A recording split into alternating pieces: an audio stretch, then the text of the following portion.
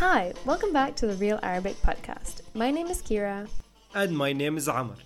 Today we're going to talk about Turkey, in particular about Syrian refugees in Turkey.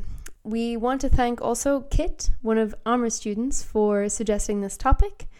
And we also want to remind you that Amr is still doing Arabic classes online for $50 a month for 4 classes, and there are still spaces. So if you want to learn Arabic online with Amr, we encourage you to sign up. So why are we talking about Turkey? Other than multiple nights spent sleeping on Istanbul airport benches on my way to and from Beirut, I have never been to Turkey.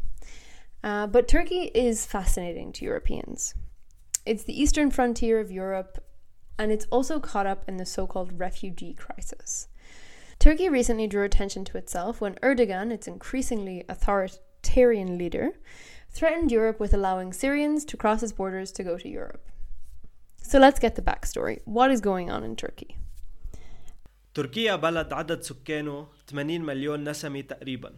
بتحدى اليونان وبلغاريا من الغرب، سوريا والعراق من الجنوب، وأرمينيا وجورجيا من الشرق. لسبب واضح، تركيا بشكل تقليدي بلد الناس بتسافر من خلاله عند الهجرة عن طريق البر على أوروبا. شمالي سوريا على طول الحدود التركية هو المكان يلي صار فيه الكتير من الحرب السورية. داعش حصل على السلطة هناك، فكان المكان يلي قاتلت فيه القوات الأمريكية والتركية، وكمان قوات بشار الأسد قاتلوا داعش. حلب واحدة من معاقل الحرب الأهلية بتوقع بالشمال، وكمان إدلب وأماكن أخرى معروفة من 10 سنين من الأخبار أو من الحرب أو من الموت. نتيجة هيدا نزح العديد من السوريين الشماليين وفر الكثير منهم على تركيا.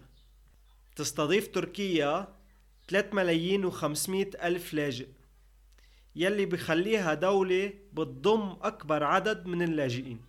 We talk a lot on this podcast about Lebanon's experience with refugees, mostly because that's the area that we know best. Lebanon does have the most refugees per capita of any country in the world, but Turkey actually has the most refugees, full stop. It is less dramatic in Turkey because Turkey is almost 800 times the size of Lebanon, and it has somewhere around like 2 to 3 times the number of refugees. But Turkey gets a lot of attention from Europe and from humanitarian actors who are concerned about the conditions for refugees in Turkey.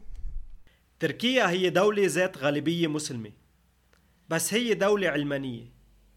والد تركيا الحديثة أتاتورك مشهور برؤيته علمانية لتركيا.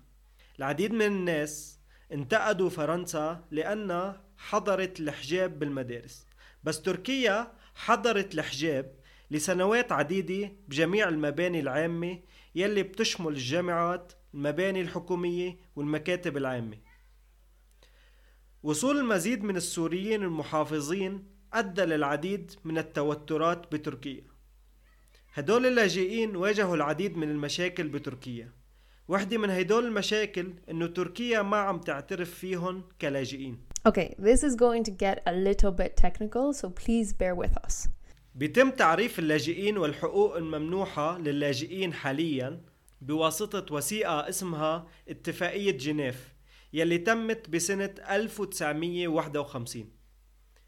هي واحدة من الاتفاقيات الدولية يلي تم تقديمها بعد الحرب العالمية الثانية ليعطوا وضع قانوني رسمي للأشخاص يلي شردتهم الحرب. بتنص اتفاقية جنيف على أنه اللاجئ عنده خوف مبرر من التعرض للاضطهاد لأسباب عرقية أو دينية أو جنسية أو عضوية مجموعة اجتماعية معينة أو رأي سياسي.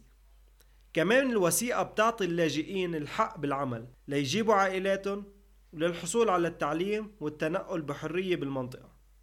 مع هيدا بسنة 1967 تم التوصل إلى اتفاق آخر مد اتفاقية جنيف للعالم كله وشال القيود الزمنية. تركيا وقعت اتفاقية جنيف الأولى بس ما وقعت الاتفاقية الثانية. هذا يعني إنه السوريين مش معترف فيهم كلاجئين بتركيا. I'm sorry. I know that was technical, But that's basically why, although Turkey has signed the 1951 Geneva Convention, it doesn't recognize Syrians as refugees. تركيا أنشأت وضع حماية مؤقت للاجئين السوريين. هذا بيعني أنه عندهم وضع قانوني ولا يمكن ترجيعهم على سوريا، وعندهم بعض فرص العمل. مع هدول الحقوق أقل بكتير من الحقوق يلي بيحصل عليها اللاجئ من اتفاقية جنيف.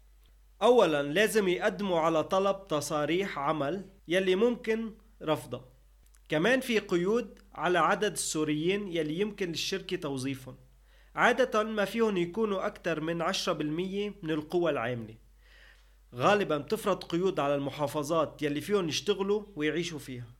تصاريح العمل غالي كتير بالنسبة لصاحبين العمل، فبس حوالي 3% من السوريين عندهم تصاريح عمل. هذا بيعني أن السوريين مجبورين على الشغل بطريقة غير قانونية. هذا يلي بيجعلهم عرضة للاستغلال وبياخدوا رواتب أقل من الحد الأدنى للأجور. متوسط رواتب السوريين حوالي نص الحد الأدنى للأجور. ونتيجة هيدا بسنة 2019 كان في 64% من السوريين بيعيشوا بالقرب من خط الفقر أو تحته، مثل ما هو الحال بمعظم أنحاء العالم. زاد الوضع سوءا من وقت تفشي فيروس كورونا. هلأ في العديد من القصص عن اللاجئين السوريين يلي عم بيبيعوا أعضائهم بشكل غير قانوني ليشتروا الأكل ويدفعوا الأجار. فوق القيود المفروضة على الشغل، وقفت السلطات التركية تسجيل اللاجئين بسنة 2018، وكان في العديد من التقارير عن عمليات إعادة اللاجئين الغير قانونية على سوريا. هيدي الإعادات الغير قانونية لأن بموجب القانون الدولي يمنع إعادة أي شخص على دولة محتمل أن يقتل فيها أو يتعرض للاضطهاد. العودة في هذه الحالات تسمى الإعادة القسرية.